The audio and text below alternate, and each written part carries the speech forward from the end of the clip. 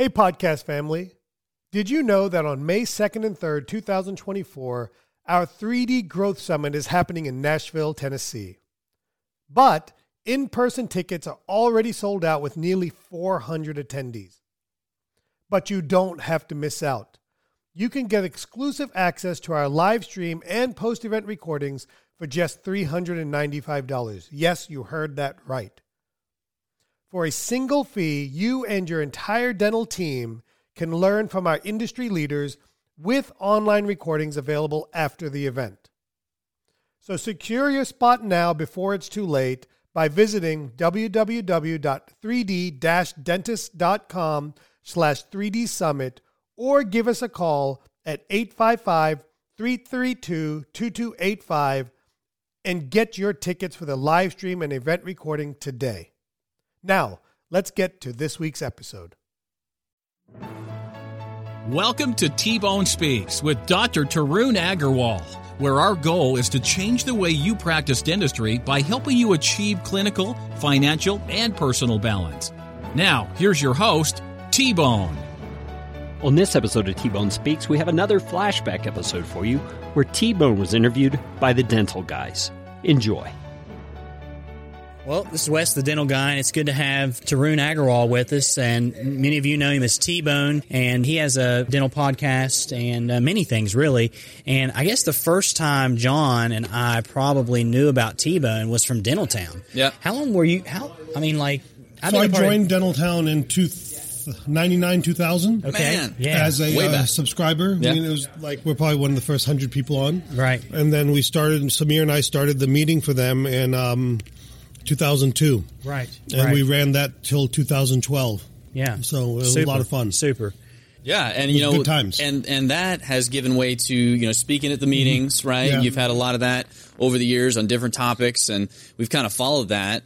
And that really maybe leads us right into one of the things we want to talk to you. And you've probably been asked this question 5,000 times because we see the the topic of the Townie meeting, and it's stop doing fillings and crowns, right? Yeah. So what happened to your practice over the years that you kind of felt like it was time to start making that kind of change? Why are you an ambassador for this? Well, so, the truth is I haven't got there completely yet, okay? But you have to set wild, crazy goals. You have to be ambitious to even achieve 90% or 80% of it, okay? So my goal, I know I've said in the past that my goal for 2017 was not to do any fillings whatsoever. No, truthfully, that's almost impossible because if I'm doing a quadrant of crowns, let's say, and there's a filling that needs to be done, you're going to have to do it, right? So the real goal is actually to have only one patient per day that contains fillings for me. Okay, and my thing with fillings is not that they're bad or not fun to do. I mean, they're kind of mundane and boring, but is that they're low productivity. And so for me, I want to raise my bar to a point where I'm not doing anything that's low productivity.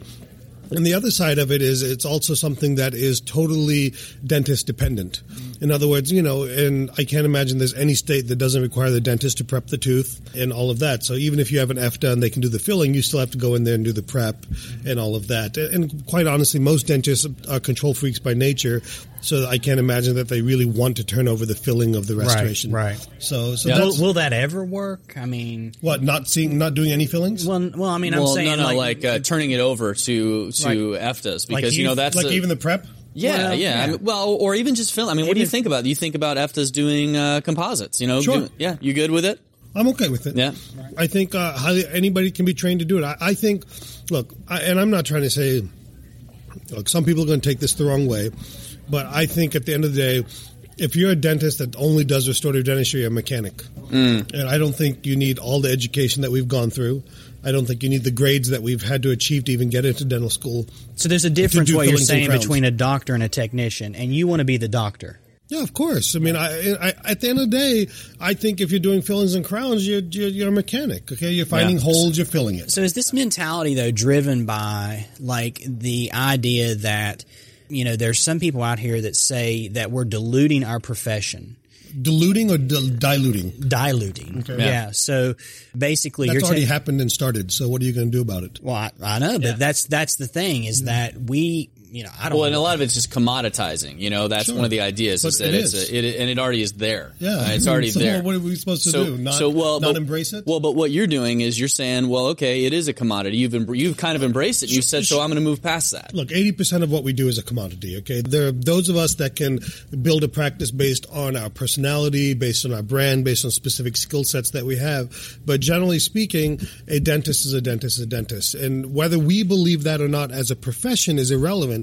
In the consumer's mind, that's what they believe. Yeah, and insurance McDonald's has been part of that. Well, I don't know if it's McDonald's necessarily. We held in higher esteem than that, at least. Sure. Okay, but at the end of the day, insurance has made it that you want to go to a network provider because we vetted the network providers, and we know the vetting is a signature. Okay, right. It is. Mm-hmm. So we've allowed ourselves to dumb down our profession to that degree, and we've allowed ourselves to create a situation where we're not getting reimbursement at the level that we need to for the time and expertise that we have.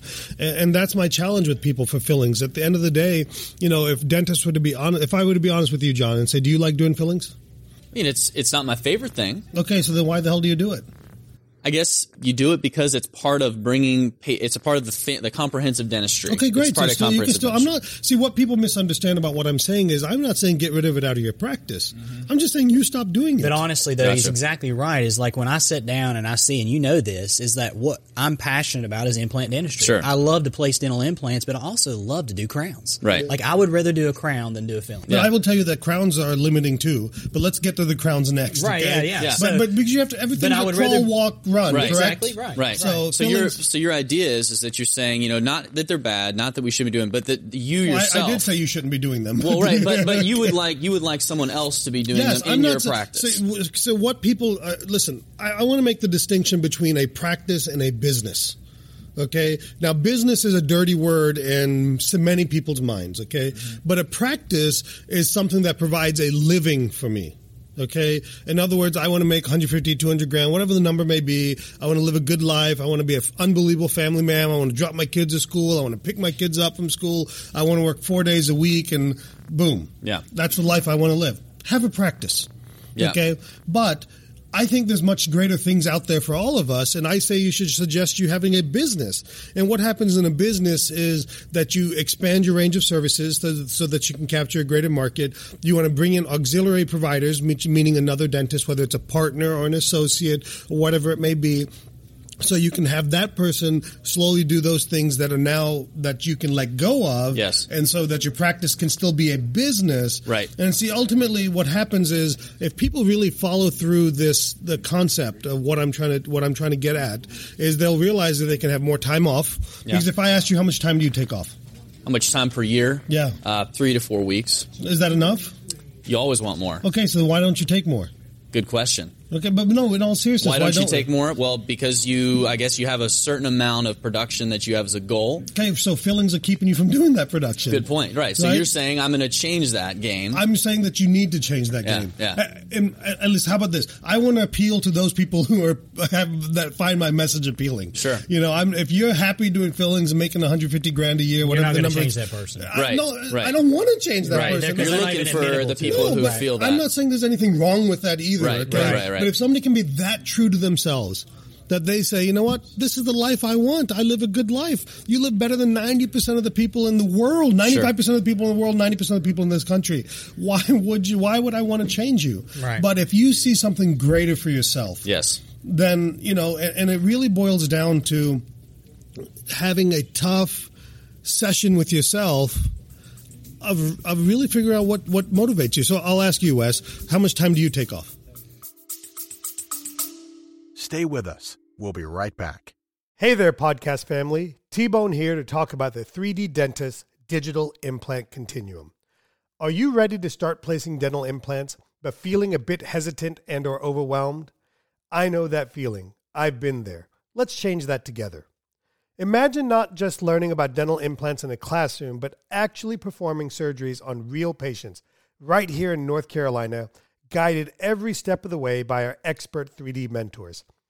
This is dental implant learning at its best, using techniques that are safe, predictable, and confidence boosting. They're exactly what I use in my own practice, so you know they work. Our course goes beyond clinical skills. We prepare you to successfully integrate high-demand implant services into your practice, transforming your career by attracting new patients and elevating your practice. And it doesn't end with the course. Completing our program is just the beginning of a new journey. You'll be a part of a community of confident, skilled dentists with ongoing support to ensure lasting success and growth. After all, this is about mastering a skill that can transform your career, just like it did for me. So, are you ready to take your practice to the next level? Visit www.3d-dentist.com, check out our upcoming sessions, and join us to revolutionize your practice. 3D Dentist is truly committed to helping dentists take control of their practice, finances, and future. Now let's get back to this week's episode. I would say, I'm looking back at my wife there, I would say probably 4 weeks at least. Yeah. Is that true? 4? Do you how many? Not counting Fridays though. I mean, we can't. No, you can't count Fridays. Yeah, right. So, Because that, yeah, okay. 4 weeks. 4 weeks. Okay. So what's the most consecutive weeks you take off? 2 at Christmas time. 2 at Christmas time. Why don't you take 3 weeks off in a row? What's your wife's name? Laura. Laurie, would you like him to take 3 weeks off? What prevents you from taking 3 weeks off in a row? I see it in your eyes. Probably production. Fear. Yeah. No, but don't say exactly. it's not production. It's fear. It's true. Okay. Yeah. So because at the end of the day, but it's more than just the fear. Now let's dive down. So this is what I'm trying to get people to do. Okay. Okay. So let's dive down to what's keeping you. Would you like to take 3 weeks off? Because your wife would. Oh yeah, totally. Okay. Do you have kids? Yes. How many do you have? 2. 2. Yeah. What are the ages? 11 and 7. Okay. So your kids are like my kids are 7, 9, and 11. Right. I only hesitate because they were 6, 8, and 10 for so long. It's so easy for me to say it, okay? Right. In the last month, they've all gone from 6, 8, 10 to Yeah. 7, 9, 11. Right. Okay, so now I should just get rid of the 9 and say 7, 11. We'll be the perfect Indian family because we all own India 7, 11s. Okay, so your kids are young, okay? Right. So the truth is, look, if you talk to anybody that is older than us, okay, or has kids older than us, okay, they will tell you they grew up like that, right? Yes. Get the time that you can with them. Right. So your wife would like to take 3 weeks off in a row. Your kids would like you to take 3 weeks off in a row. So why don't you? So what are the reasons that? Now we're going to answer the question. Now, okay, I'm going to put you guys on the spot. So what are the reasons you don't do it? What are your fears? Well, fear of, I guess, really, it would hurt my practice because I'm a single doc practitioner. Okay, great. Yeah. So why don't you bring somebody in? Well, you and I've talked about that. It's like, how do you get to that point? Get rid of fillings and crowns and let them do them all, and free your time up to be able to focus on those things that bring you joy and those things that bring you the production that you've had. Because at the end of the day, the real fear is we're afraid of losing that production, correct? Right. And fillings and crowns at the end of the day produce X amount of production. Well, that's the thing is like that in our mind, I think, is our bread and butter is fillings and crowns. And it is. But okay, it is.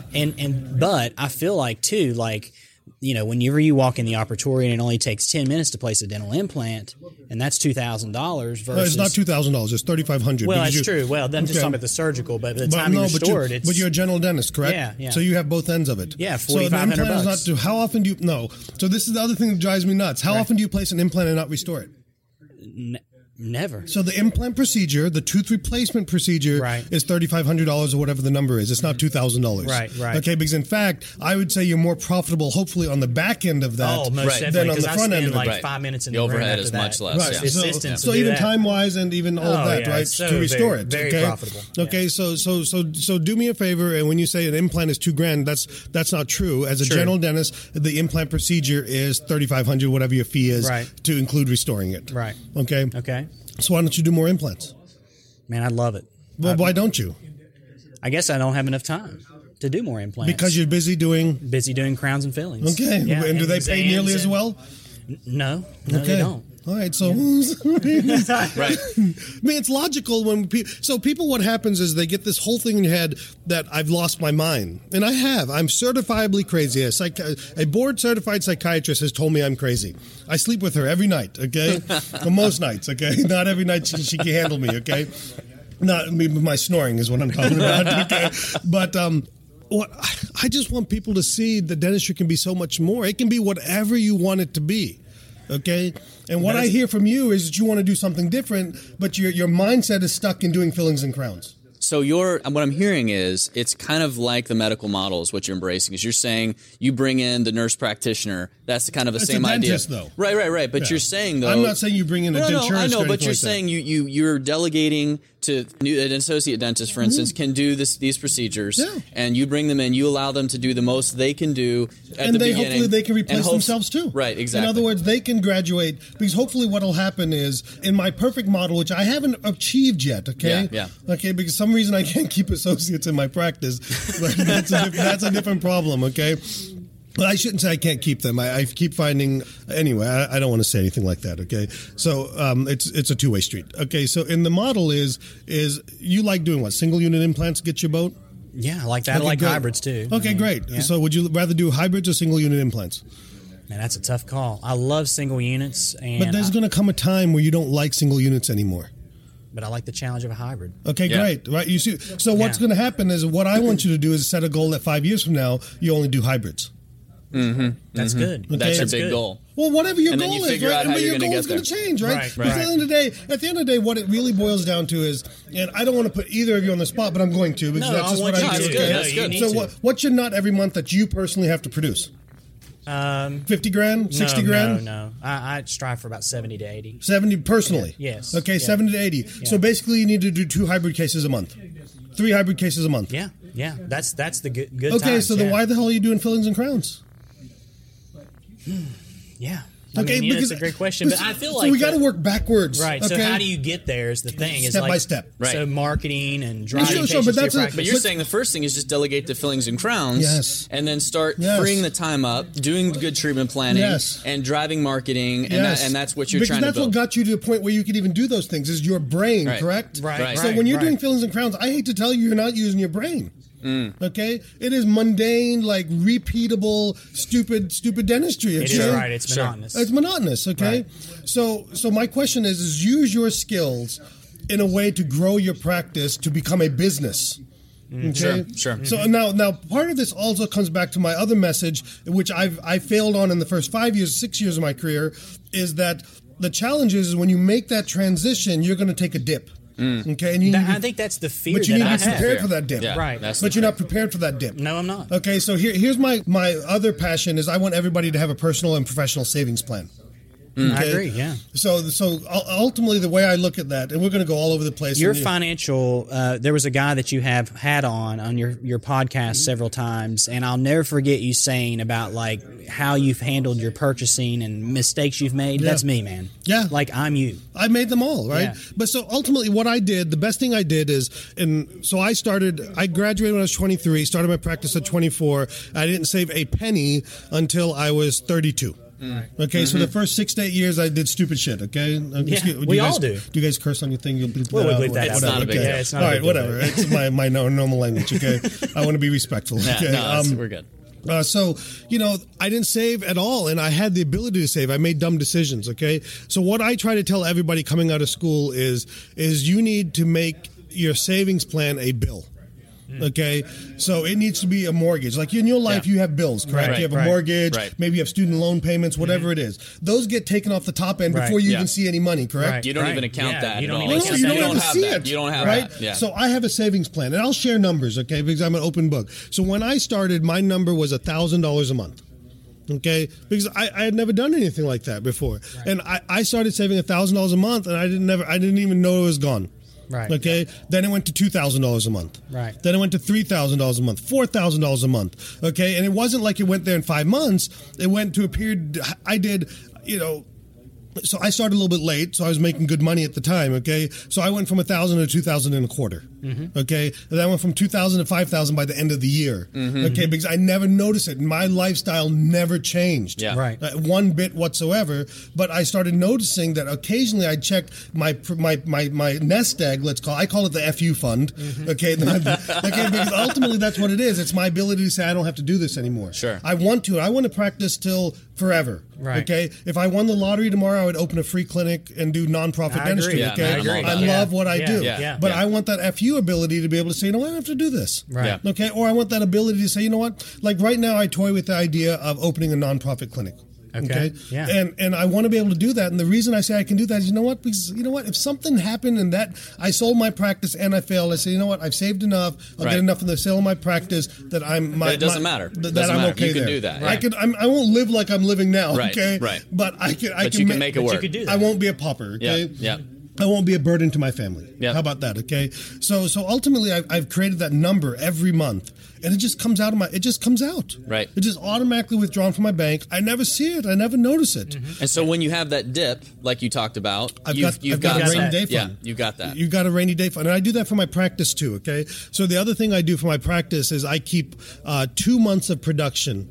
Right. Okay. 2 months of collections in a rainy day fund for my practice. Right. It's a lot. Okay. It's a lot. More than most people, I think. But no, most people don't have half a month. Well, I know, but if you've talked to a CPA, a good CPA, they would say a month is about like what a lot of them recommend. So what happens if you get injured for a month? Right, man. You don't have your disability's not kicked in probably yet. So most of us have disability plans that kick in after 60 to 90 days. Exactly. Right. So you got 1 month, and then you're having toast. to front that, man. Yeah. You're toast, right? Right. You're dipping into the rainy day fund. So ultimately, now at the end of the day, if you do both ends, if you do practice and personal side, if worst case scenario, if you only have let's say you only have a month of practice, you can go to the personal to fund this, right? Sure. Okay, so it's two ways, right? But I like to keep 2 months of collections in a rainy day fund, so I can do what I call stupid ideas. So I can take risks with my practice. Okay, so that when I wasn't ready for the associate, because I think people bring in associates at too late of a point. Okay, and I think to a certain degree the mistakes I made is I brought them in 1 day at a time, 2 days at a time, 3 days at a time, and I should have just gone full bore with it from the beginning. Okay, because then what team senses or what you senses, you're not fully committed, right? Yeah. So when you jump off the cliff, you find a way to swim, right? True. Or die. One or the other. Yeah. Right? Yeah. Depends if there's pool at the end, right? If there's water at the bottom of the cliff. But so you need to save 2 months of your practice collections, and see the problem with people do it is as their practice grows, they forget to put that money aside.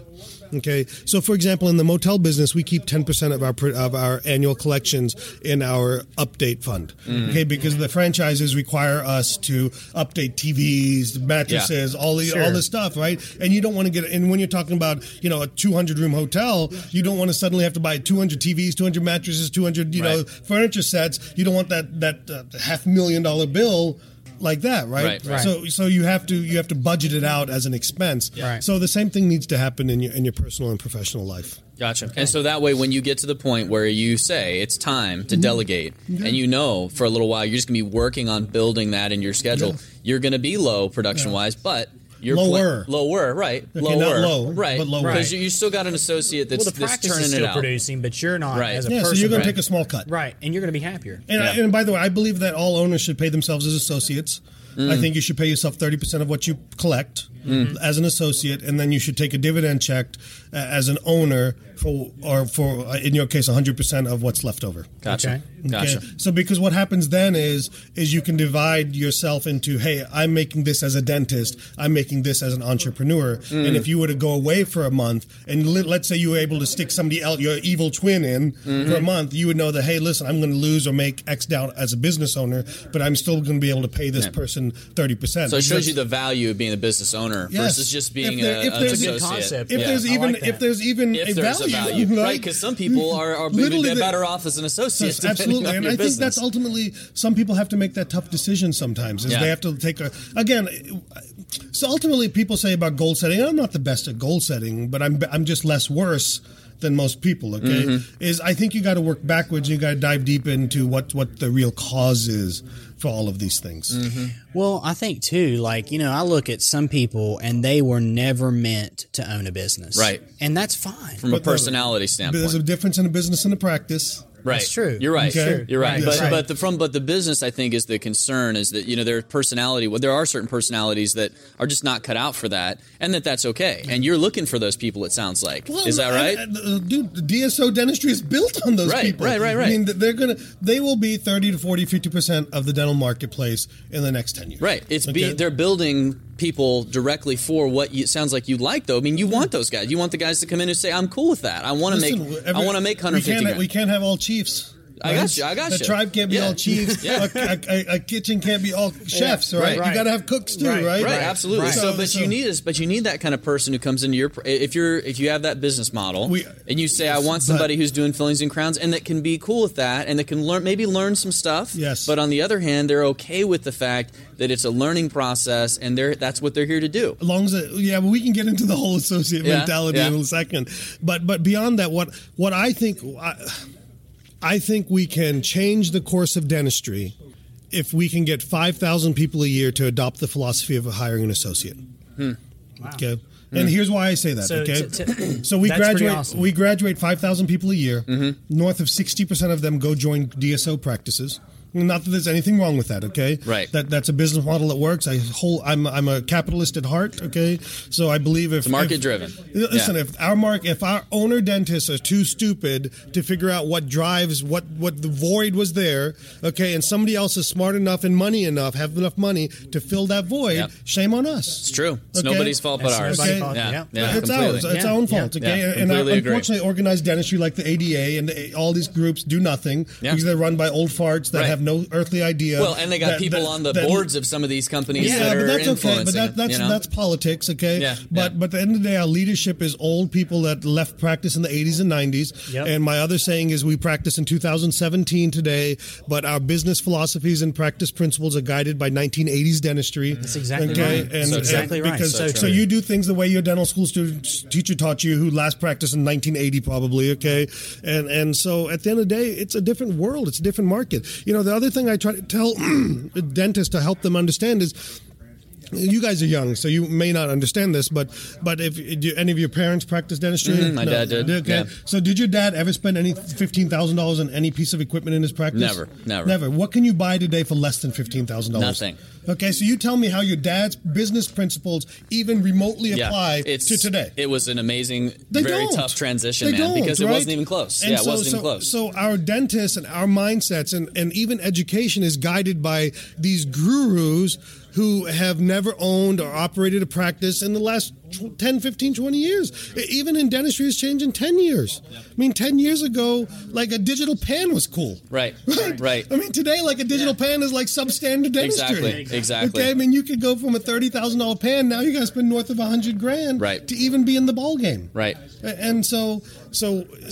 I think, unfortunately, we're being misled and we're being misadvised we're allowing it to happen. But you're saying, again, that if docs could learn the value of an associate and set these types, whether it's exactly like your setup or it's just the idea of a mentorship situation, then now you're advancing that we are doctors, we're professionals. That's what's going to bring you would say is going to bring dentistry to where it should be rather than bringing it to a lower common denominator. Is that what you're saying? I don't care about that part of it. Okay. I don't care about the See, look, I don't worry myself with what our profession feels our denominator is. Our profession is going to do what it does. I'm only worried about myself. Okay, and those I can help and touch. Yeah, but then that's all I can worry about, right? But I want to go back to your point. But you said, though, that you feel like this could help dentistry. It can, if dentistry wants it. Right. But if it doesn't, the main thing you're going, hey, I'm going to do it. I know what I got to do. I only care about myself. Mm-hmm. I mean, you can't change everything, is what you're saying. I do care about others, okay? But at the end of the day, I can only control what I do, right? Yeah. I can't control what you guys are going to do when you get back, okay? But my hope is that I can create a disruption, not change, okay, disruption in your thinking to open your mind to broader horizons. Sure. Okay. So, but see, one of the things I'm hearing from you is that I have a specific, I don't want to say methodology to it because it's not, but ultimately what happens is you've gone to CE events, right? Of course. So have you gone to I break down CE events into there's like what this is this weekend. Yeah. It's fun. You don't really, I'm not saying you don't learn anything, but you don't learn anything, okay? Right. Because everybody, I'm given 50 minutes to talk. I mean, there's only so much I can talk about in 50 minutes, right? Sure. So I can't really get you to get buy-in, but I can get you exposure. Right. Okay, I can get you exposed to an idea, and then the next step is workshops and things like that. Right, okay? right. So CE events are like that. So when you go to workshops, what's your biggest complaint when you get back? Biggest complaint after getting back? Yeah, it's usually implementation. Yeah, you have to implement it because, into how do you your get your team practice. on board? Okay, so now really dive into why that's happening. What happens when you get to the office Monday morning? You got to do fillings and crowns. But beyond that, you just got to go to work, yeah, right? You got to make money. So my question to you is, if you're going to go to a workshop that you felt was important enough for you to fork out thousands of dollars, time away from your family, get on an airplane, do all those things that people like me ask you guys to do at the end of the day, then let me ask you this: why are you not scheduling Monday morning off as a team meeting? And that's been something that we've done. Because we've been doing the Spear Continuum as an example. Right. And that's what the first time we went out why there. aren't you taking the team with you? Well, that's what we got to do. And they have a team program now. And still you got to have huddles at night. Right. Yeah, you got to make sure that it's actually. How are we going to do this? Yeah. Right. What's our action plan? You got to have buy-in from your team. We're doing that now. We're setting a day out after we come back, and we're going, okay, here's what we learned. But a day's not even really enough. I mean, but you got to do it in chunks and stuff, right? Because you got to still be mindful of production, correct? Right. So those are part of that, and then see the other thing is along with that is now how do you implement when your team is so focused on your schedule's so full of fillings and crowns and stuff like this that are non-productive. Like it hit me in the head. I've had it hit me in the head twice. Okay, once when I first brought my associate on, straight out of school, like literally straight out of school. Okay, the very first associate I got 3, 4, 5 years ago. Okay, straight out of school.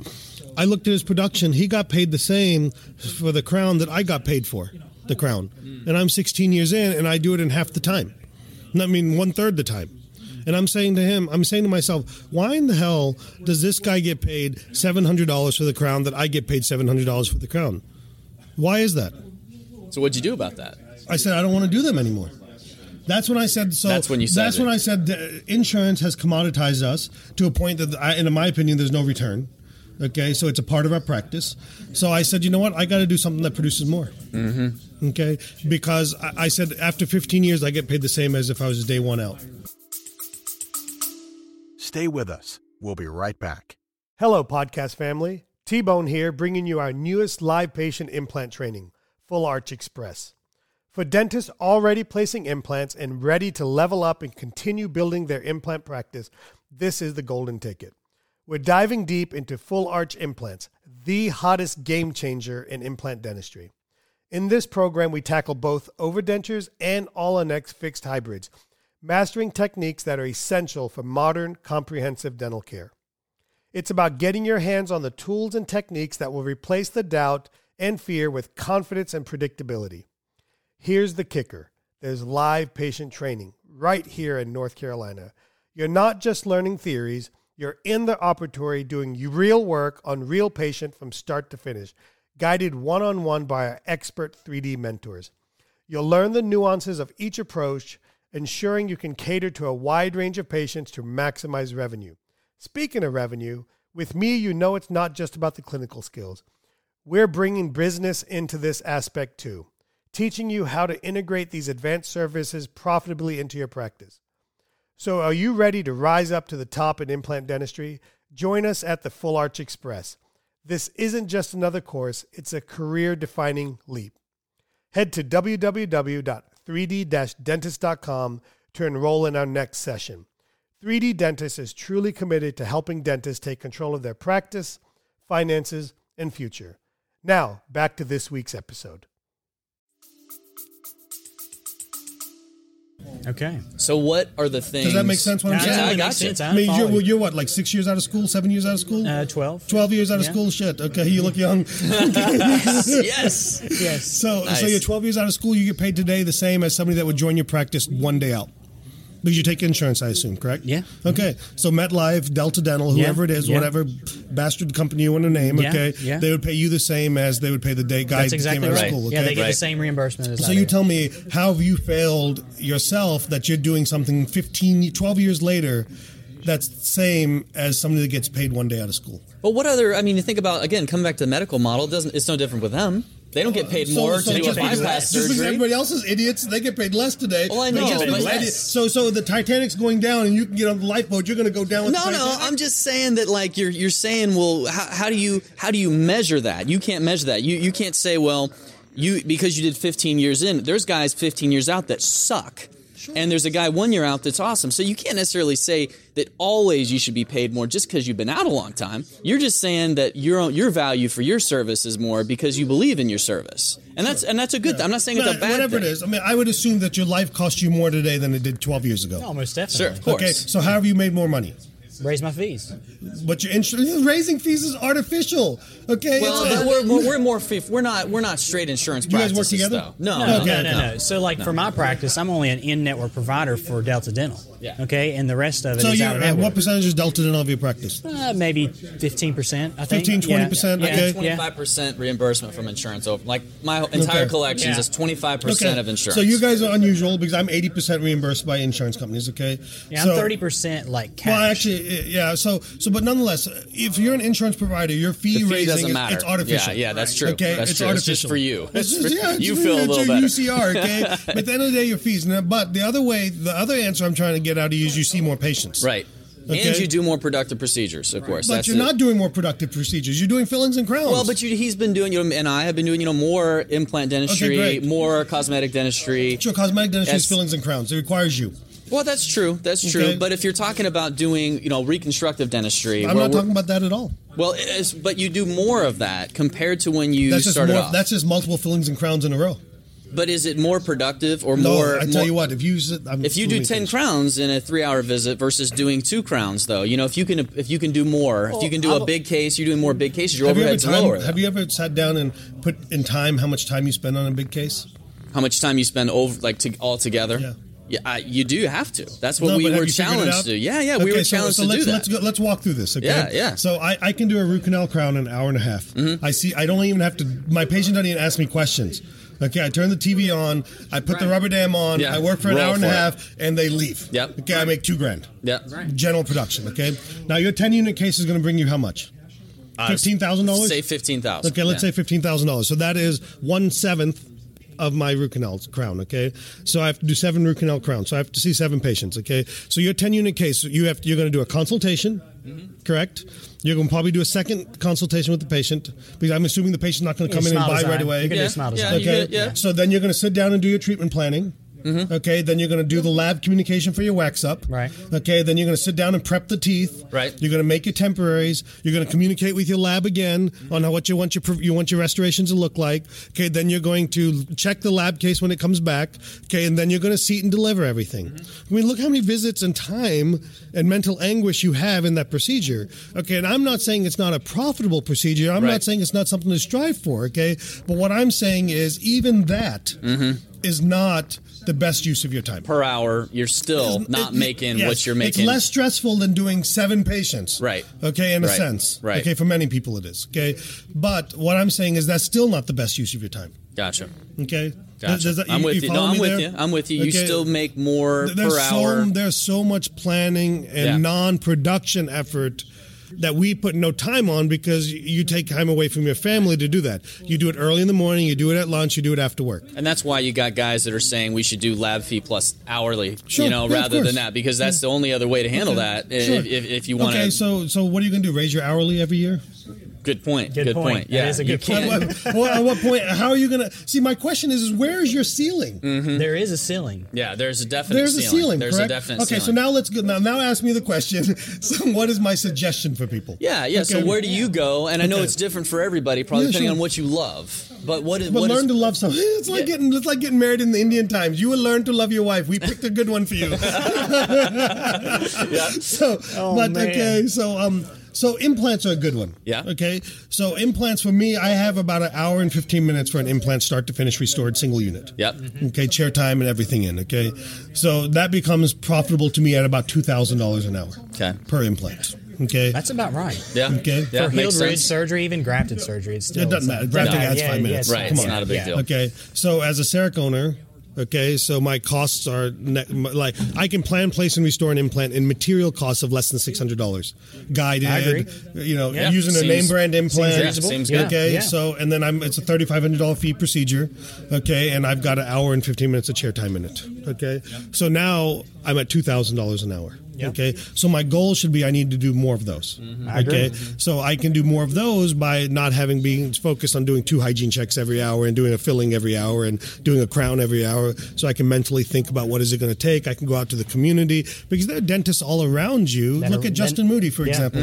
He literally is a general dentist, built his entire business on referral-based dentists. Right. So there are dentists around you that would just love to have somebody do their work for them. So basically, in that lull time where you're switching from fillings and crowns to doing the things you love, have to build your business. You're building your business. Yeah, Just like networking. Just like you did when you started your practice. Sure, right. Okay, Yeah. It's not hard. And the next step beyond that would be like, let's take a look at sleep apnea.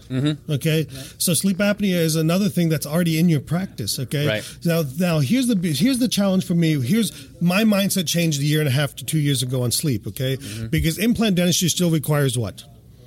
Who can do it? The doctor. The doctor. You have to be there and you have to do it. Right. Correct? Sure. Yeah. Okay, it's still all your time. That's exactly right. Okay, so there's a rate limiting step there. Right. It's labor. It's labor. At the end of the day, you're a mule. Right. Okay. Right. And call it what you want. Yeah. Okay. Smart business people make money off other people's effort. That's right. Residual income. Right. To a certain degree. Right. Yep. So now sleep is one of those things that who can I delegate that to? Yeah, that's true. Assistants can do a lot of that. Almost all of it. Yeah. Almost all Really, of it's it. just measurements and impressions. Right. To a certain, You just once have you to get the review. system down, You have to review yeah, things. I call it social visits. You walk in and you True. say, "How are you doing?" True. Yeah. You're looking at numbers. You're looking at numbers. Like, looking at your numbers, things are going great. Then what happens? My assistant comes to me and says, "Hey, we're seeing so and so. They're reporting this. What do you want me to do?" Okay, Yep. does that make sense? Right. Yep. Okay, Yeah. so in our practice, we've dedicated a sleep champion. Her name is Liz in our practice, and I like that. I like that. Just stop right there. Champion. Yeah, it's a that. champion. That's cool. She owns it. Yeah.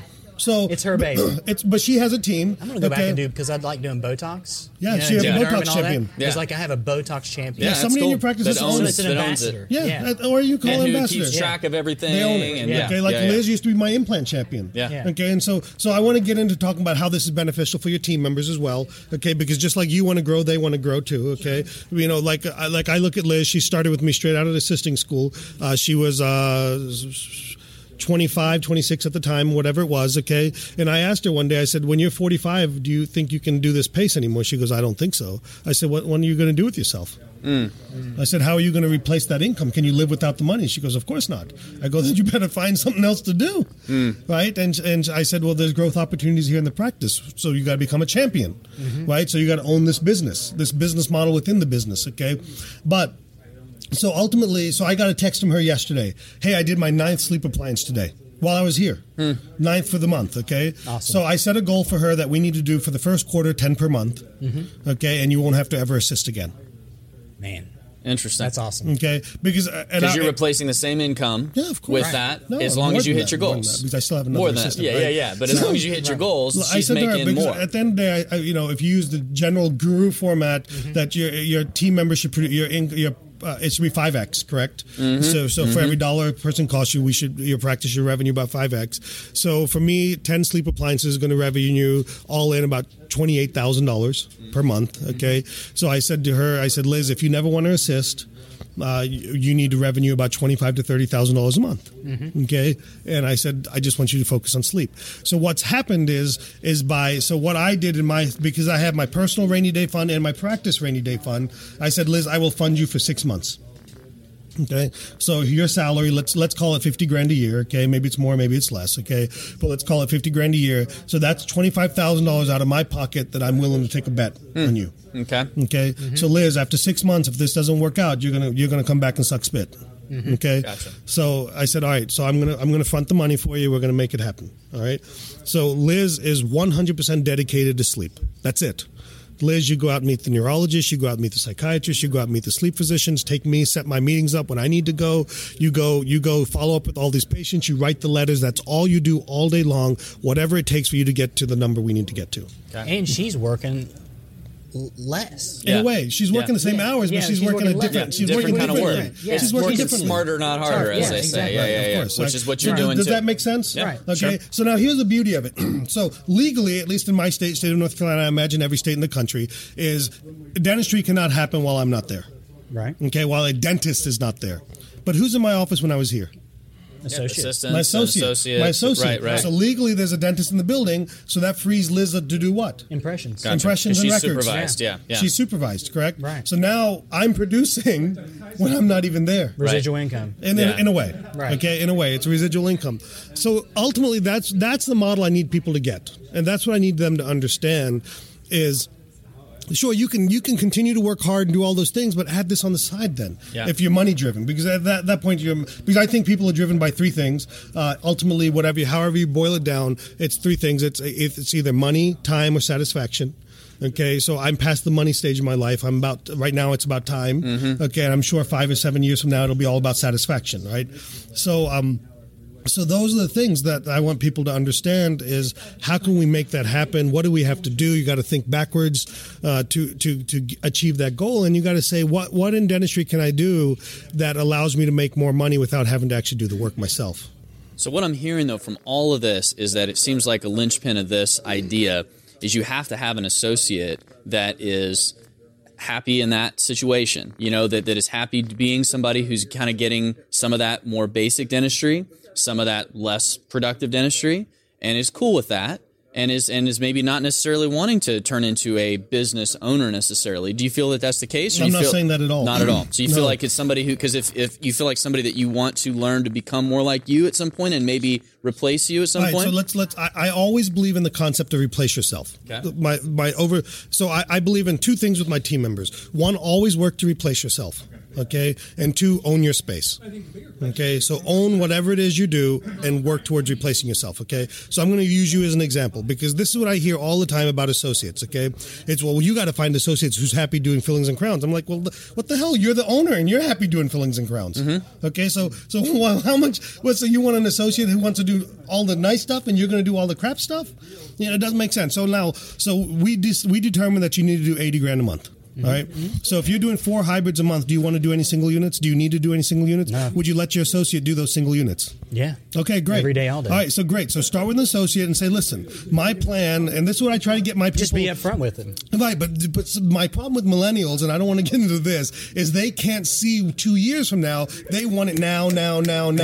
Right. That's why I'm saying that it could be challenging. Yeah. But you'll find the right person who sees the vision. Okay, you will. Okay, so the vision is listen. First, you got to prove yourself that you can do fillings and crowns very well. Because if you can't do fillings and crowns very well, I'm sure as the hell not going to let you drill an implant into somebody's head. Yep. Okay. Right. If you can't take out a tooth well and preserve a socket, I sure the hell not going to let you take out a tooth and put an implant in at the same time. Okay. So prove yourself on these basic things. Do root canals. Become a good, solid general dentist. Mm-hmm. Okay. Right. I'm going to focus my attention on sleep, single unit implants, a few hybrids here and there. My goal is that a year or two from now, I no longer want to do single unit implants. Okay, and you can have all of them. Gotcha. Okay, because I'm going to move on to that. And then you're enhancing the skills of your associates. Of course. So they're still being trained. The understanding from the beginning is you will eventually get here, but you have to show me. Or you'll surpass me. Right, but show me that you can do this first. Well, what's wrong with that? No, there's nothing There's wrong nothing with wrong with that. that. No. Then I don't think there's anything that we need to try to mentor people because there's a lack of mentorship. Yeah, I don't think there's anything wrong with that. But mentorship, you see, the mentality, you see, here's...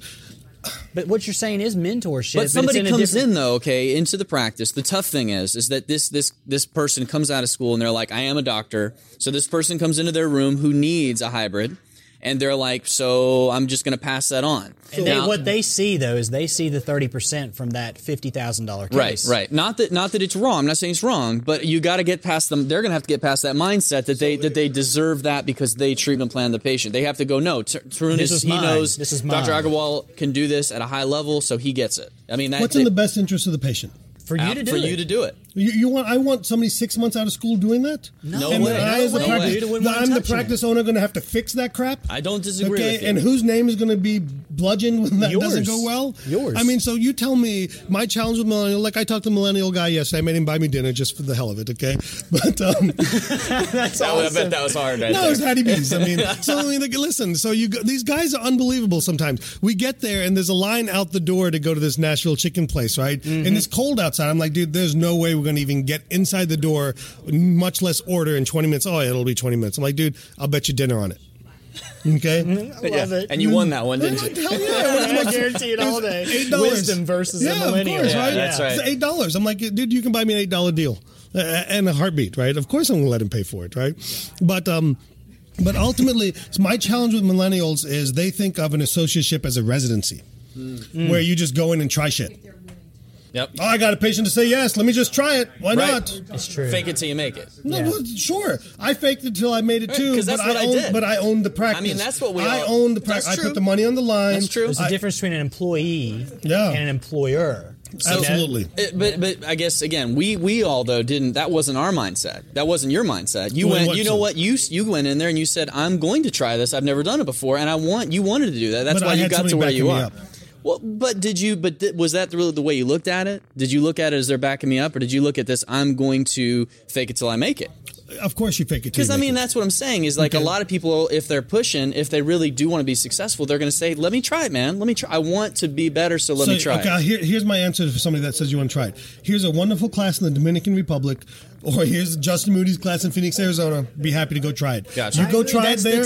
You go try it there, then you come back here and try it here. Okay, I got you. I think that's a good answer. We talked about this morning with somebody that it's like, man, every time you just try to lay out a little bit of something like, hey, I really think you need to do this. Right. I really think you need to do this. And they're not doing it. Right. And so why would you ever want them touching something that's more complicated if they're not willing to they're put not in willing the to just We go talked with Justin the next Moody level. yesterday about his, his Implant Pathways program, and it's legit. Right. And to me, it's not taking a weekend course. It's a continuum to learn complex dentistry, the procedures that you might love. And by the way, where'd that patient come from?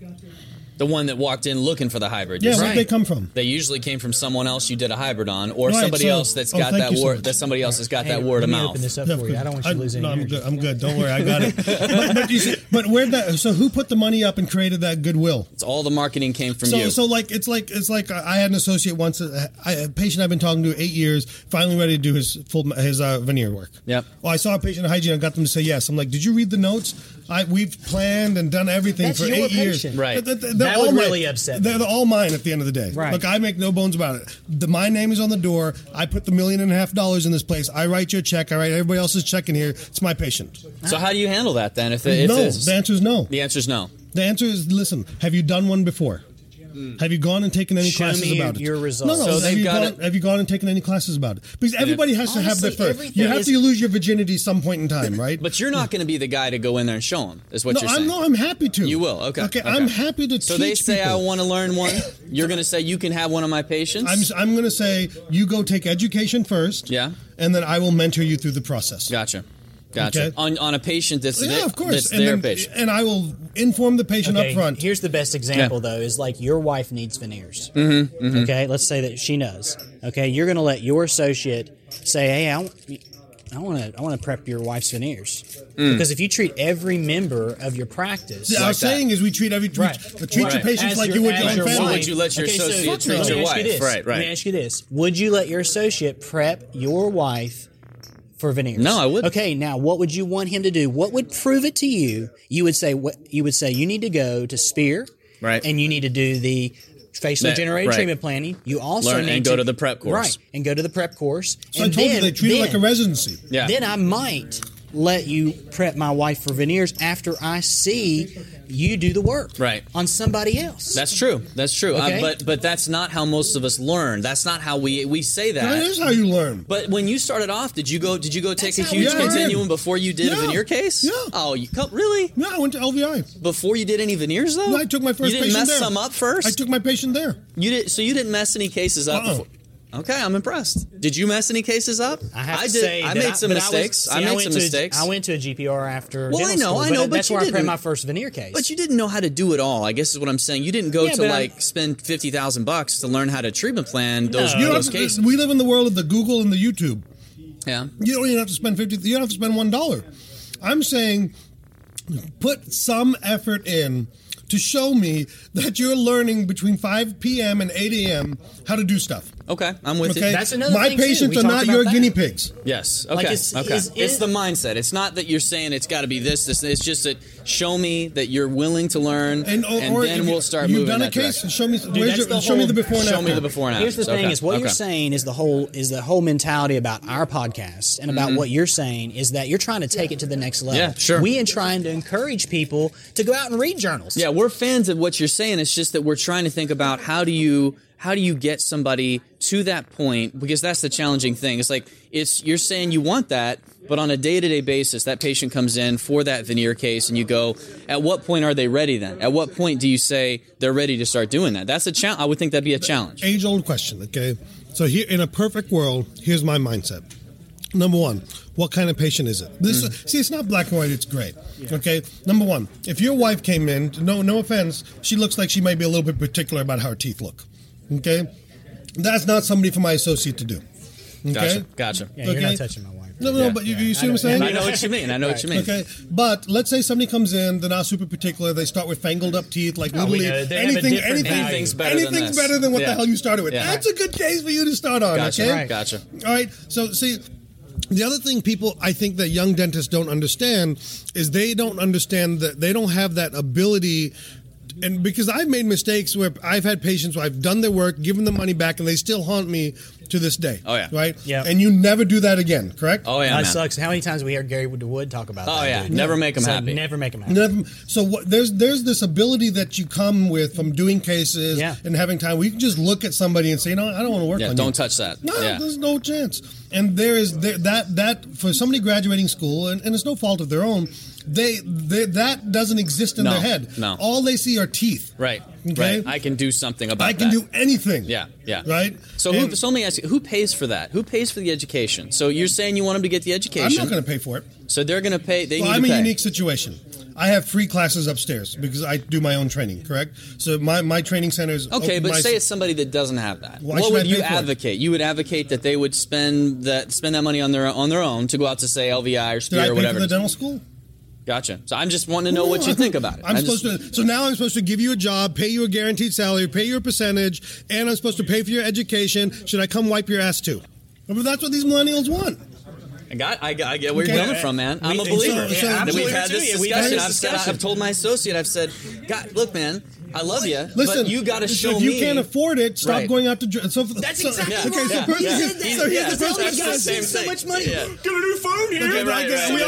Yes. But my first question to somebody is, when's the last time you went out to eat?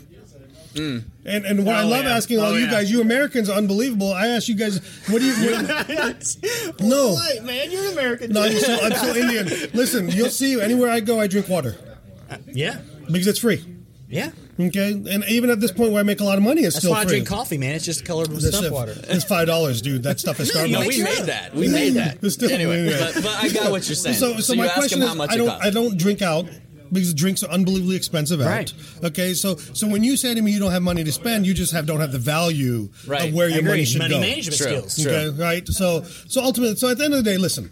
So if you have an associate that you really believe in, and that what really holds them back is money, maybe you help them out. Gotcha. Okay, hey, I'll front you the money. Right. You got to pay me back. I'll self-finance you. Now, wait a minute. Okay. Now, wait a minute now. I'm going to kind of be a little devil's advocate. Sorry. Is that you just said that you made a $25,000 risk on your assistant? Yeah, but I didn't do that the day I hired her. It's true. Okay. But you're saying if somebody was motivated... I wouldn't do that on the day I hired somebody. There's no way in hell. But if you were... Why would I... Okay, so back to this, okay? Yeah. How often have we in dentistry thought about, you know what, let's bring somebody in from the outside and promote them to this high-level job when you're just letting your poor person who's been unbelievably loyal, faithful, worked hard with you. Yeah, that's bad news. And now you bring somebody in. Because I did this last year. I brought somebody in as a sleep champion last year, and then 9 months in, she left. Oh, man. Right? Yeah. And then you got to hold a list. So you got to prove yourself. Yeah, so at the end of the day, what's wrong in that? Nothing wrong with that. Nothing's wrong. I'm saying there's no ceiling in anything in life. But the problem is nobody gets it. At the end of the day, we don't get it either. True. Okay, because we want to blame them all the time. It's easy to do. Right. Just like my dad's generation, my dad's to this day looks at me and says I'm lazy. Right.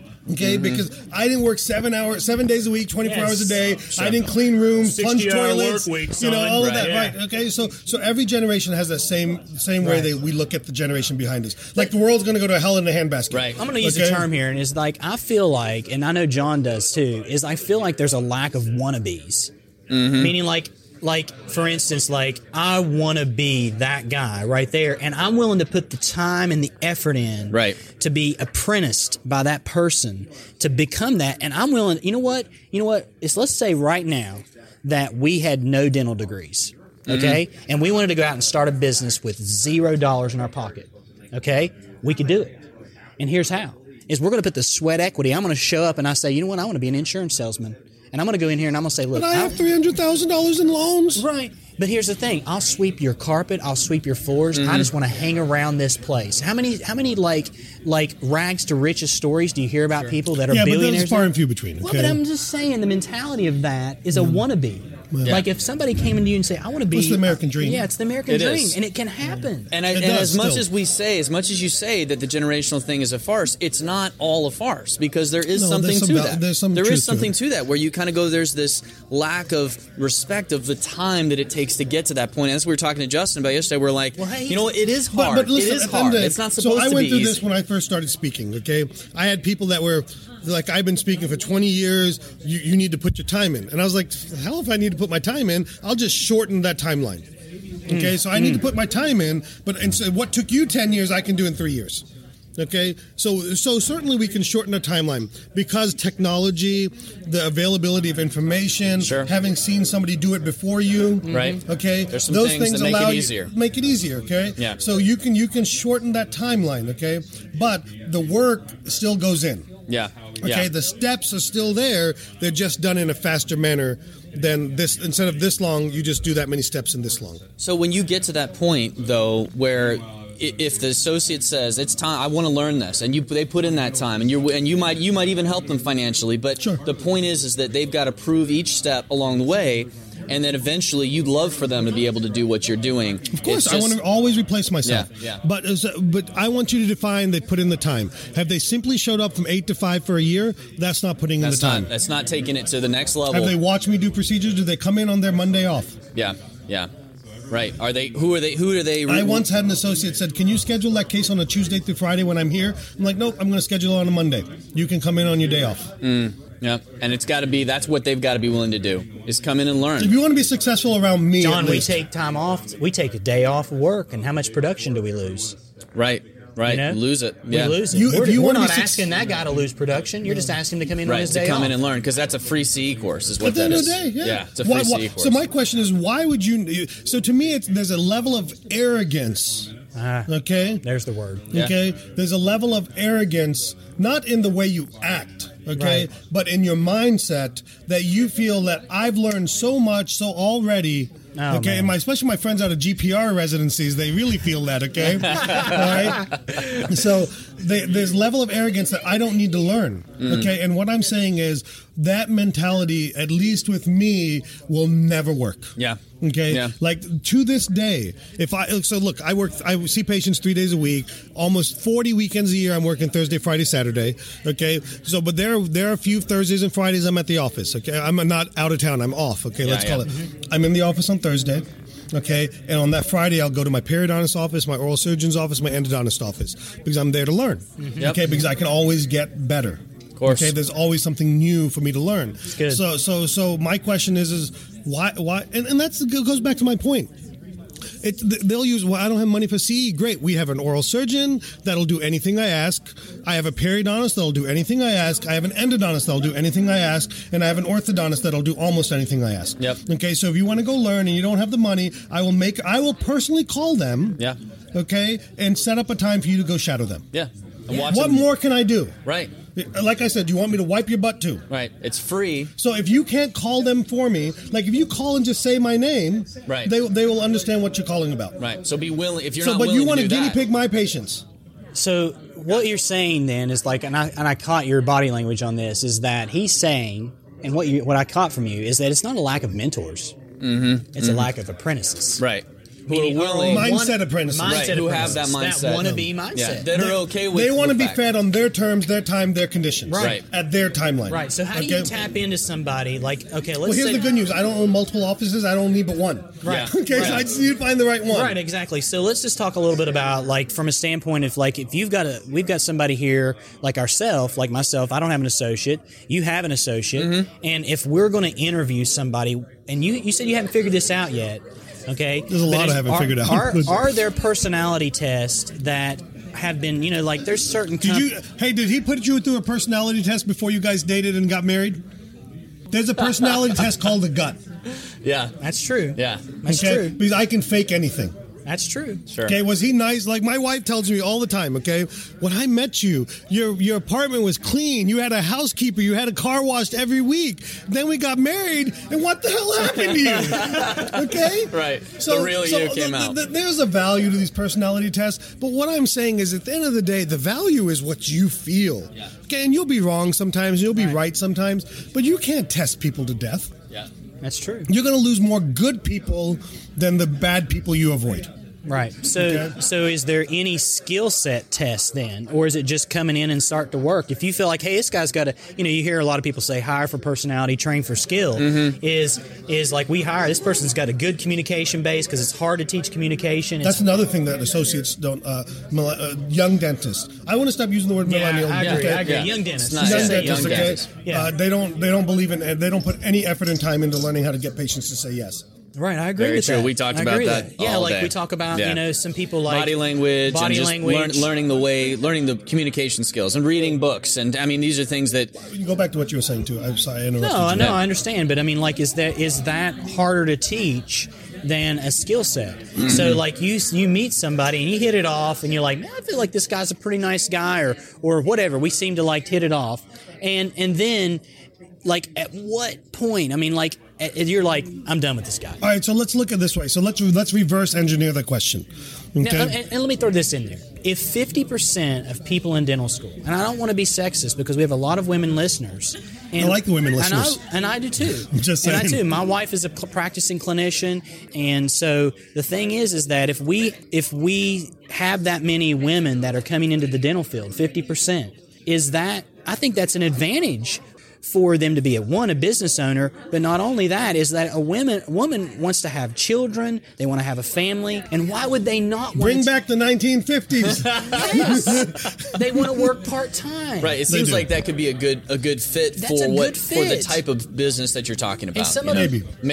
It's hard to say that. Right, so that, like, if you look at this, it's like it should be.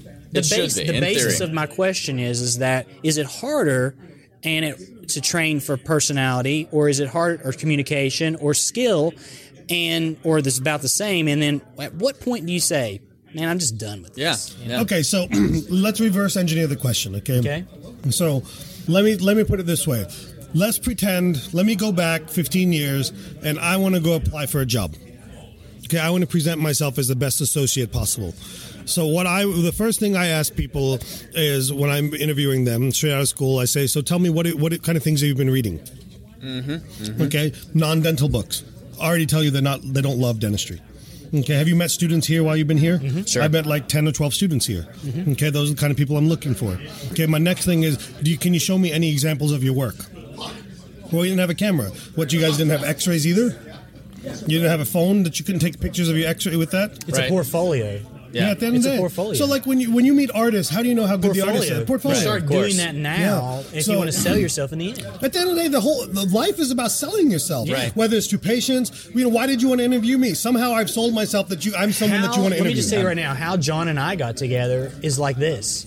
It's like, hey man, check this case out. At a bar at night. Yeah, late at night. in Sweden. Yeah, it was interesting. But I mean, like, it's you show me a case, I'll show you a case, and eventually you're like, okay, this guy really knows what he's doing. Yeah. You know what I'm saying? Yeah. But that's you feel that passion when you talk to somebody. When it comes up quickly, you're like, hey man, so what do you learn? What are you reading? Like you say, would you see that article in last week's or last month's JPD? Would you let Justin Mooney do an implant in one of your patients? Yeah. From what I've never seen his work. Right, never seen his work. You've never met him, really, right? Yeah. But he's gained that trust because he's shown you examples. Exactly. Right. And you just have the discussion. It's his portfolio of work. Right. It's his book of business. So when you talk to somebody and you're talking to them in the interview and you say those kinds of things, you look at what would I want myself to have done? The intangibles. Yeah. How are you performing? How are you performing right now? And how are you going to know you're successful? And what's the measure of success? So you're coming out of school, 1 year out of school, 2 years out of school. You left a big office or another office. Let's say, so what have you done in the last 2 years? Tell me, what do you read? What do you do from 5 p.m. to 8 a.m.? What do you do on Saturdays and Sundays? Okay, to me, the measure of a person that wants to be great at what they do at some point in their life is what they do outside of work. Very true. Okay, you can drink all you want, you can do all those things, but tell me that you're reading, tell me that you're learning, because all those things are free. Okay, we live in the day and age of education is essentially free. Okay, so you can learn anything on the Google, anything on the YouTube, anything on the Facebook, anything on the Twitter, anything you want on podcasts. Yeah. At the end of the day, podcasts are free education, right? So if you can't show me that you've invested time in that, it just tells You're probably me, not the right for person me, for me. Yeah. Okay, now if I had 100 offices, I'm just looking for a heartbeat. Right. Okay, can you do dentistry? Okay, but what I'm looking for is something different, and my wife tells me that's my problem, is that I want somebody very good when I'm trying to put somebody in a spot just to fill in a sense, plug a hole. I go, but my mentality just simply won't let me, because I want more for that person, because okay, you're trying to replicate yourself. Yeah. No, I'm not, because I don't want anybody to be like me. But you're not going to tolerate somebody though who's going to just clock in, clock out. Yes, that's not going to happen problem. in your that's practice. The problem. But I can tolerate it if they up front say, "Listen, I'm happy doing fillings and crowns. Right. I want to serve your practice. I want to have a good life. I don't ever want to do more than that." And no one's ever going to say that. I don't think. I've had people tell me You've that. had people tell you that. Interesting. Yeah, I've had people tell me that. Huh. Well, and so that could work in this situation. Yeah, but that person's honest with themselves. But do you really want that person? Yes. Why not? Because don't you want to have that relationship with them that's like you're challenging them, they're challenging you? Isn't this a good thing? Remember what he said? He's all about what he wants. Well, you're right. But I mean, that would be tough for you. I would think for you, though, that'd be hard to deal with that person day to day if they don't want that. But long as they want to get better at fillings and crowns, great. As long as they're wanting to get better. Even if it's just at that, you're good with that. That's exactly what you want. Show me your portfolio. Oh, yeah, he's pretty good. Yeah. And that's all really I want to do. Right. And I really want to get better, and I know my bonding. I want to do the best crown in the world. Yeah. Okay. Sweet. Okay. What's wrong with that? Nothing's wrong with that. No, yeah, no, I know. I didn't know that's what you were saying. See, to me, it's so ultimately what happens is a rising tide, all these fancy sayings, rising tide lifts all boats, whatever it is, okay? Ultimately what that means is that when you have somebody good around you that can take things off your chest, off your plate, now you can fill your plate with other things. Okay, you can fill it with something else. Okay, and I've always had that mentality that if something were to happen tomorrow, I would find a way to survive. Okay, and I could reinvent myself. I could do something different, and so ultimately, my practice is no different than that. I want to do that. And another thing we didn't talk about is medical billing. That's just free revenue. Because the reimbursements are better, or we're doing like how many? You guys take out teeth in your practice? Sure. Okay. Do you see those patients for post-op sometimes? Yeah, sometimes. Yeah, I mean, sometimes sutures or whatever, or maybe whatever. Well, it's no big deal, right? Yeah. It only costs you $50 every time you see them. Chair time. It's all right. Chair time. It is chair time. No big deal. Right. Here's $50. Let me give you $50. Don't come in. Right. Okay. Right. Well, why do we have such a nonchalant attitude about it? That's right, we do. Because medicine doesn't. Your assistant, every single time you go to the doctor, they charge you. Your assistant had to tear down that room, set it up, I told him this spray it down. I said every time your front office person had to pick up the phone and confirm that appointment. You're right. Okay, that person had to make the appointment, and there's a percentage of patients you have to reschedule because they can't make that appointment and no longer is good for them. Yeah, definitely costs you money. It costs you money. Yeah. So why in the hell is it okay just to do it for free? It's not. Okay, so then get paid for it. It's not what you do. It's not what you do. It's what you know. Get paid for it. Medical insurance will pay for those visits. For a post-op. Yeah, it's an office visit. When's the last time you went to the doctor's office and didn't get charged for an office visit? To be honest with you, I've been thinking about this. It's a little sidebar, but it's like a procedure that John and I have incorporated. We've been trying to cheat a little more TMD and all that kind of thing. We've been doing some anterior excluding devices. Mm-hmm. Well, it's an assisted. Those are medically payable procedures. Yeah, well, I just goofing around the cup. So the thing is that you charge. The whole thing is assistant driven. Yeah. I've got to the point now where I've trained my assistants, and it's like I just walk in the room and it's like, hey, how you feeling? Touch a few muscles, and I'm out. But why are you billing that to medical? No, I'm not. Why not? I need to be because. But why not? I just don't know how. Because I don't know how. Don't know how. So you don't have access to the YouTube or the Google? I do, but you don't need have a few $1,000s to go learn something. I'm available. That's the next step. But Maybe that's the next step. But my question is why are we not doing that? So we want to complain about the young dentist not doing it, but yet we do it ourselves. Sure. That's right. You're right. It's the next step. I'm just asking. So at the end of the day, I mean, it's the same thing, right? Yeah. I'm guilty of it. You're guilty of it. You're guilty of it, right? But yet we want to. But it's okay for us to bitch about them being like that. But yeah, it's not okay for us to be like that. If we're not pushing it to the next level on what we're doing. So at the end of the day, well, how can you expect anybody around you to be any different if you yourself aren't constantly pushing? So what my team will say about me is that, listen, I'm difficult to get along with sometimes, but I'm constantly pushing. Yeah, trying to get better. Yeah, constantly. If we have no movement, we're dying. Very so my question is this, so you don't want to get paid, so you don't think you could sell more if medical insurance paid for it for your patients? Man. Oh my goodness. Yeah. Oh, I know. So then why aren't you learning? So you I know you like doing fillings and crowns. They're so fun. No, I don't. Well, I'm learning about the apnea devices with medical billing. That's something. So you're treating TMD, you better be treating sleep apnea. You right. That's what we. That's one of the reasons changed our whole world when we went out and took that course of occlusion and we're getting ready to take a sleep workshop course. Out in Spear. That's what we're doing this summer. So with Kevin Quishan and Jameson Spencer. Yeah. So here's my question on that. So are you medical billing that? Yes. Well, yes. For the appliances, yes, but not for office visits. That's something that I don't know enough about. I like giving it away for free. Yeah, okay. I'm just saying. I gave it away for free for 15 years. I mean, I might as well get $18 to $20 for it. Absolutely. So I've got to learn about that. Do you ever see patients that need prophies more than twice a year? Yeah. Sure do. So what happens in that exam you do on them that third or fourth time? If it's insurance, it goes away. It's free, right? Yeah. Why don't you just bill medical for that? And you've had excellent success with that, it sounds like. Exams are about 80% success. Are you kidding me? Yeah. Wow. Deductibles and copays will enter into that equation. Sure. So where did you learn about it? Yourself. I learned from, I've taken classes from Dr. Z in Chicago, Hutan Shahidi, and Chris Ferrugia, all these friends of mine. Yeah. And then so I brought Hutan in, and we teach medical billing training. And again, for me, what's different is the education you can get on the YouTube and the Google.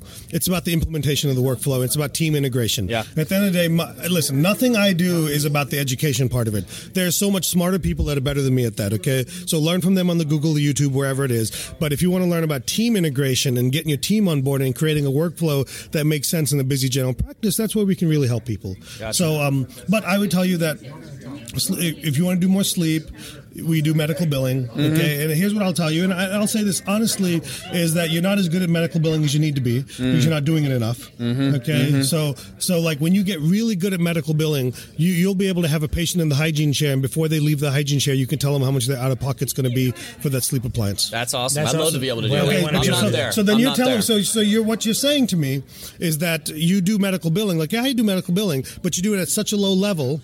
Okay, your bar is so low. Yeah. Okay, your bar is so low that you they walk out not knowing what it's going to pay. So I'm not trying to be mean here, but egotistically, I learned medical billing enough, but you never had somebody show you what's possible. Yeah.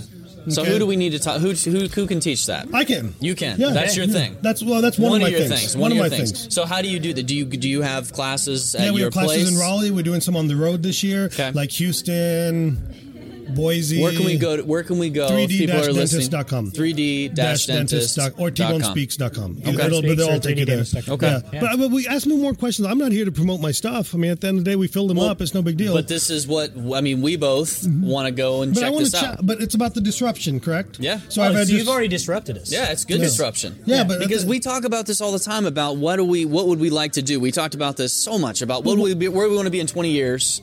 How do we get to that point?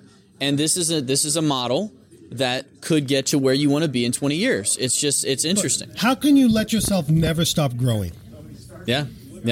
You can't, because like you say, you're dying if you're not growing. I mean, at some point. How can you not say there must be more in medical billing? Like, I take classes myself sometimes, and I go to them like, I'm doing this already.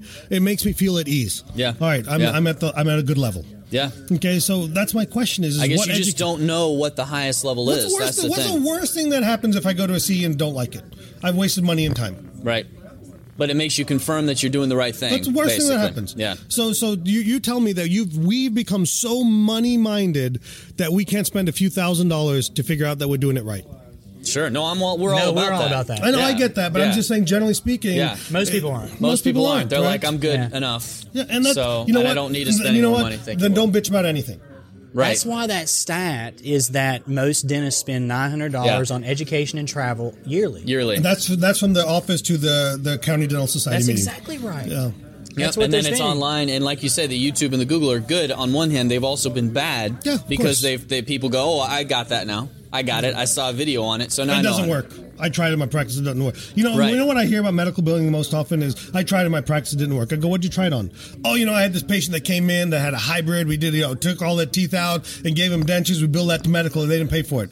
I'm like, yep, it's never going to work. Yeah, that's not what it's for. That's one of the things it's for, but the percentage of that paying is so low. Yeah, it's so low. Yeah. And then my next question is, medical billing didn't work. How long did you try it for? How many claims do you file? So you're telling me that you went to dental school and the first time you did a prep, you became a master at it. Right. You're not there yet. You got to keep working on it. Another skill set. But more importantly, see, the other thing that I find, and this is how I did medical billing, and I'm not advocating this is how people have to do it, okay? But again, this is how. So I believe when you want to implement something, you got to go full bore, okay? So when I did medical billing, I said, you know what? I'm going to hire a medical biller. I hired Melissa. I said, Melissa, here's the deal. We got 6 months to make you worth it. All right, I'm going to front your salary for 6 months. So this is somebody that knew medical billing already. She was a medical biller, but she didn't know dental medical billing. Gotcha. Okay. I'm going to front your salary for 6 months. I'm committed to making this happen. Let's go to some education. Let's see what it takes. Yeah. Let's work on it. Your sole job, all you got to do is this. To make your salary profitable. So how long did it take you to get that fully implemented and trained in your practice? 18 months. 12 to 18 months. Now that what you know... My level of implementation is higher than what you guys even imagine. Yeah, but if we went to your course, what are you telling people at your course? How long will it take them? I tell everybody that it takes 3 to 6 months for you to see a return. Okay. So you have to be willing to front some money. And do you recommend they hire somebody? Depends on their workload. Because most people don't have the business mindset or the financial mindset that I have. Okay, so if I met you guys, okay, I would say for you to hire somebody part-time. Gotcha. A dedicated person. Okay, they can be a remote employee even. And you give it 3 to 6 months. You take them to training, and then you give it 3 to 6 months. But you set it up front. Listen, these are my expectations. I'm going to hire you. Right. Like I interviewed somebody the other day to come to our office, and she's working somewhere else. In another field. Okay, and I said to her, I said, so I want to be upfront with you. I like you. Okay, and I want to hire you, but I want you to know this. You take this job, and in 3 months from now, it doesn't work for each other. Are you going to be okay with that? Don't leave your job that you have now that pays you well. I like the upfront mentality. And come to my place, and I'm telling you, it's a 3-month deal. I agree. Okay? I think that's the way you got to talk to people. After 3 months, if it works for us, we'll keep you. Yeah. It's business. Yeah, it's a business. It's a business. So no, but it's also the right human thing to do, right? With that too, you don't want somebody to be failing and it's not working. Listen, I don't want to take you out of your situation and put you on the streets because I got a whim. Right. Okay, and my whim changed. Right. Okay, and now suddenly you left a good job and you can't go back. Right. So after 3 to 6 months, just to kind of get to the brass tacks on that, you feel like things like that extra exam per year, you feel like, of course, apnea appliances. We collected $40,000 last month in medical billing. Wow. In January. So as a percentage, like you're talking about an extra 10-15% last you year, could do? 2015, we collected north of $200,000 in medical billing. Wow. And how much of that was sleep versus other stuff? Sleep would be 50% of that. Okay. But still, I mean, that's $100,000 that's not even sleep. Mm-hmm. That's impressive. The thing about that's sleep, exams and x-rays. Yeah. Wow. So I want to go back to one more thing on the medical billing part, okay? So there are 3 ways you can do it, okay? One, you can try have a current team member do it. Okay. A little bit of a recipe for toughness, okay? Yeah. Unless you carve out time for them. Yeah. Okay, so the way I would approach that, I would say Susie Q. Okay, because 90% of them are women. Okay, Friday's your day off. I want you to put some time in on Fridays. Yep. If you prove the results, I'll give you a raise. Okay, or I'll move you into this position, whatever it takes. But I want you to carve out Fridays as this. Mm-hmm. Okay, if you try to have somebody do this like in between everything else that you're having them do, it's a recipe. Done. It's just a recipe. It has to be a dedication. Okay. Number 2, you hire a full-time, part-time virtual employee that's dedicated to doing this, and you front it for 6 months. Okay, and that person can sink or swim. Okay, or the third way of doing is you can hire an outside billing service. Okay, and they take a percentage. Yep. Okay, and so that's an option as well. Okay, yep. So my ultimate goal for everybody is to have an internal biller. Okay, because I believe in vertical integration. Yep. Okay, but I say that starting off, I'm okay with small and relatively small-minded practices outsourcing it. So if you're an under $1 million practice, my suggestion is to outsource it. Okay, okay, if you're $1 million plus and you're a business, entrepreneurial to a certain degree, I suggest that you bring in a person dedicated to doing it. Okay. So that's kind of how I look at that. And so, but for that kind of return, if you're talking about, even if the sleep is out of it, if you're talking $100,000 return, that certainly can justify, especially a part-time person's salary. $100,000 is a part-time person. Absolutely. Holy smokes, man! I mean, that's a pretty good return. And really, it makes you feel better. And it's better for the patient too. I mean, the patients are happier as well because they're getting better care. They're getting that extra exam, and they're feeling good about it. How many people are coming to you, and even now, because people are like, there's different insurance models that are going down even now in 2017, and they're like, hey, I've got this money, can I spend it in your office? Right. Like, I mean, like, that's crazy that we can't even tap into that, but we can. How about this? See how silly it is. So look, let me preface everything I say about medical insurance this way. There's deductibles, there's copays, these affect these things, okay? Right. There's exclusion in plans, and there's some states like Alabama, Tennessee, Michigan, places like that that just ass backwards, okay? Where medical insurance is a little bit tough in some of those states, okay? That's what we've heard about in Tennessee, because we're in Tennessee. Yeah, we've heard it's really tough. That's why medical billing for me with sleep has been tough, man. It's tough, okay? So there's the difference. Like here's ultimately... Like, if you signed up for my class, we'd get an email saying you signed up. Lori or myself would pick up the phone and say, listen, dude, you don't need to come to this class. Let's give you your money back. Because Tennessee is not, it's not going to happen. We just know. And I said, listen, I don't want to waste your time. I don't need your money that bad. Yeah. Okay, and that's the honesty of it, right? But anyway, what was I talking about? Well, you were just saying that up front that you got to know that whether it's going to work in your state, if it's going to be worth it. It's going to be worth it. Oh, medical billing. Okay. Yeah. So do you take x-rays after you do your implants? Sure. Do you get paid for those? No. Why not? I should. Could you? Sounds You're like telling me I can. with Sounds medical like you might be able to. If I say I... See, you said two different things there, okay? You said I can, you said it might be possible. I like your answer better, okay? That's setting up realistic expectations, okay? It's possible. Okay, you could submit the claim. How long does it cost? What does it cost, and how long does it take to submit the claim? 30 seconds, okay? And it may pay. And if it doesn't, it doesn't. Yeah. You were doing it for free anyway. Yeah. And it's not a lot of time for a potential return. Right. Exactly. So to give you examples, again, I can only give you based on state of North Carolina. We Blue Cross Blue Shield and network provider.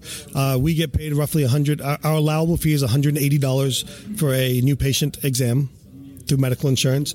Like $40 through dental insurance. Wow.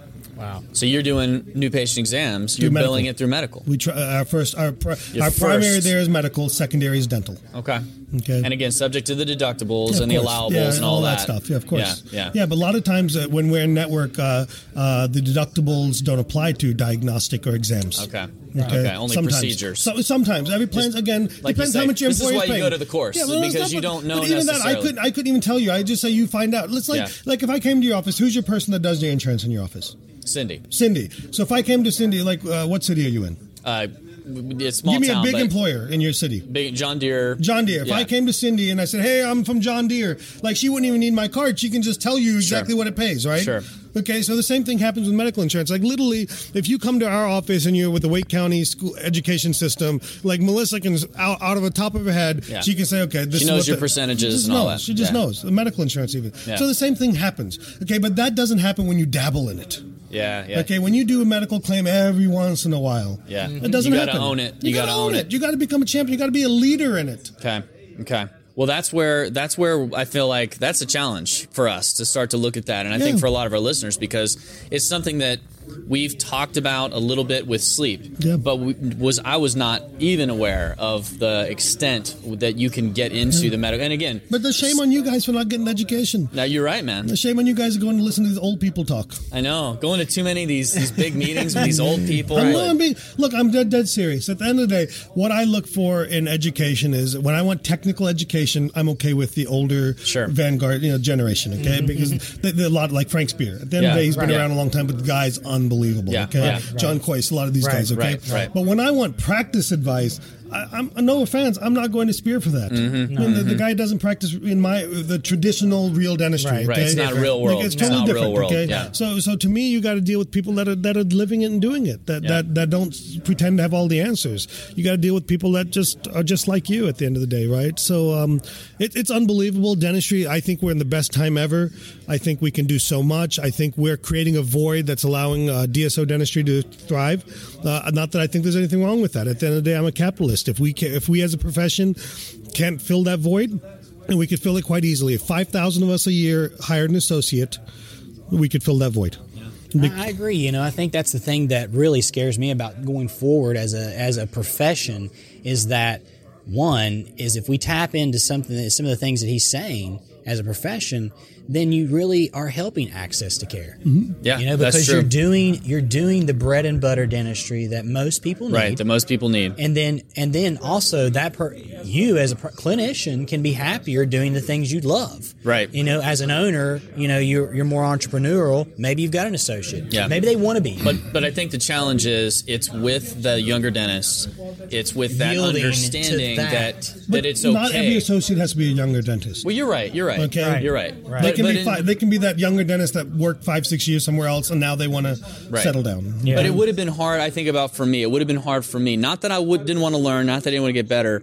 But you have to really think through that mindset and go, you know what? I get what this guy's trying to say to me. He wants me to become better. My practice is not the GPR residency. Yeah, exactly. And you have to just get that across. And quite honestly, no practice should be a GPR residency. But that's what a lot of DSOs are. Let's be honest. Sure, it's free for all, man. That's their model. I can't say yes or no to any of that because I've never experienced it. Okay? Well, I mean, and I haven't done it myself, but you talk to people that are in that, and it is that way. So that's what a lot of younger dentists coming out of school are learning: is that you go in and it's a free for all, man. It's all about hit your production number, right? And so how many widgets can you produce? Right. So they get in that what's mindset. Wrong with hitting your production number? No, nothing wrong with that. But if that's all it is, and it's not about getting better, it's just production numbers. Whose fault is that? The DSOs or the practitioners? Absolutely, it's the practitioner's fault. Right. At the end of the day, the onus is on yourself. True. Okay. True. You could walk away with that from that job. Right. But in medicine, again, they call the golden handcuffs. They've handcuffed me. Right. They've held me against my will at this place. But in medicine, though, again, as a mirror to that, the older docs would say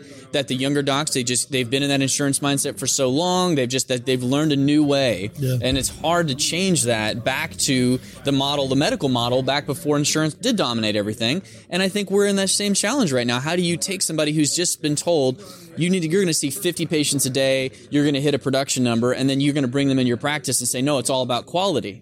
And you're going to do very little in terms of procedure mix, but you're going to do very high quality. It's completely opposite. It's hard. Yeah. So I see your wife's telling us we got to get done. Yeah, it's time. But I want to bring this full circle, okay? Because I want to give you a synopsis of what's happened in my practice in the last 4 years. Okay, so what people have to understand is there's an entire story and tale to what I'm doing. Okay, and what I'm trying to get you to buy into. I'm trying to get you to buy into a lifestyle or a philosophy, okay? And that is, at the end of the day, I asked you when I started by how can you take more time off? Okay, so if you didn't have to see some of the patients, if you could produce more doing less, you could produce enough to make the money that you want to make, you would take more time off. Sure. Okay. Every day. Then I asked you guys about why don't you take 3 or 4 weeks off in a row? Mm-hmm. Like, what the hell's going to happen to my practice? Who's going to watch your practice? Okay, so now by being able to advance yourself, okay, and not get rid of that underneath you, but give that to somebody else, what's within your practice already.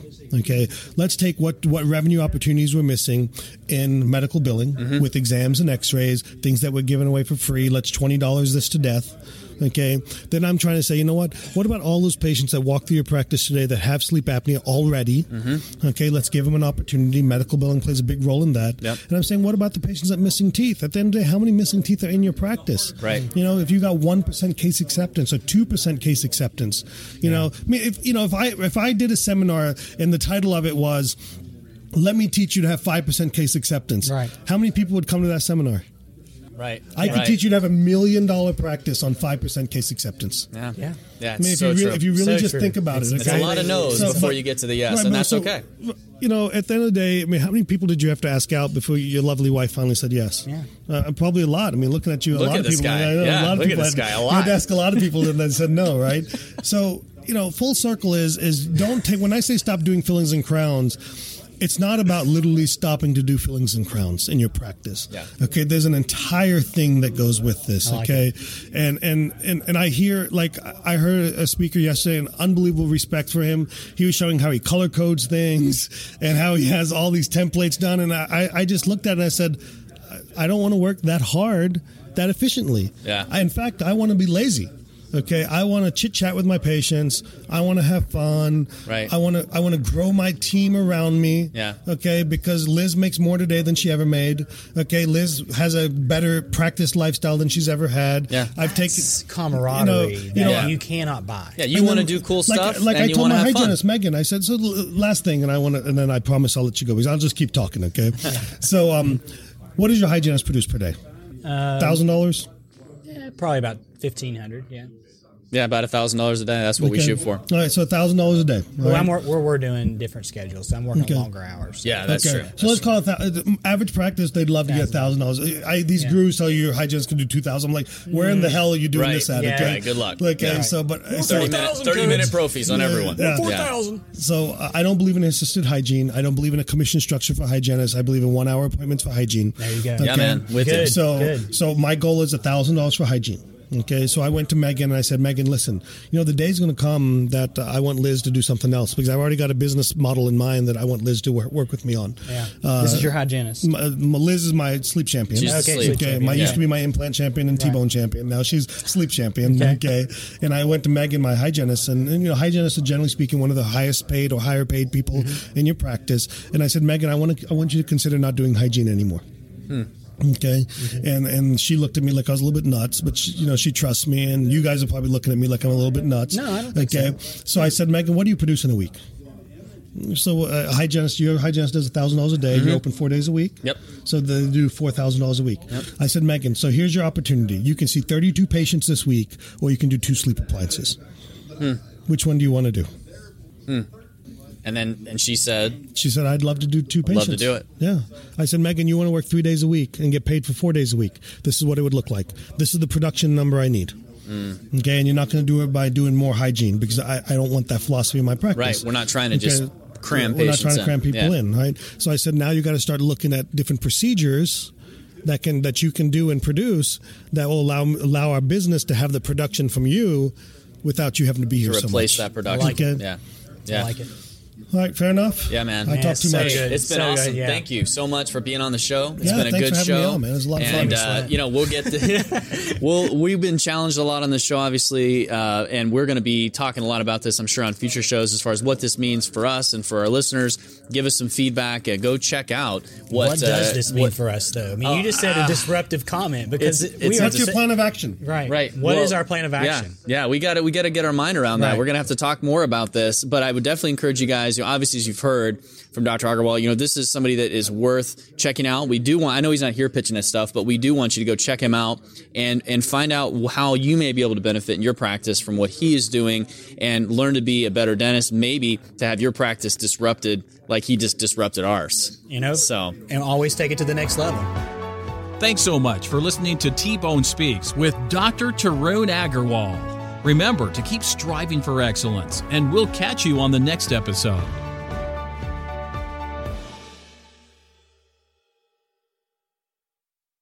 Hey, podcast family, T-Bone here. Are you a dentist looking to elevate your practice and profits? Then pay close attention. Introducing the 3D Business Mastermind, the dental business coaching program designed for dentists who want to see real results. I've walked the path of practice ownership for nearly 25 years. I know your challenges. I felt your pain. This is your opportunity to overcome the chaos, the busyness, and the financial frustrations of owning a dental practice. Imagine a dental practice where your appointment book is highly productive, doing the dentistry you enjoy, your team is self-motivated, and your profits keep climbing. That's what the 3D Business Mastermind is all about. In this exclusive mastermind, you'll join a league of ambitious dentists driven to elevate their practices. You'll gain access to proven strategies, personalized coaching, and a community that understands your journey. So if you're ready to supercharge your dental practice and enjoy the success you deserve, visit www.3d-dentist.com and take the first step towards a brighter future in dentistry by filling out the 3D Business Mastermind application. Now, let's get to this week's episode.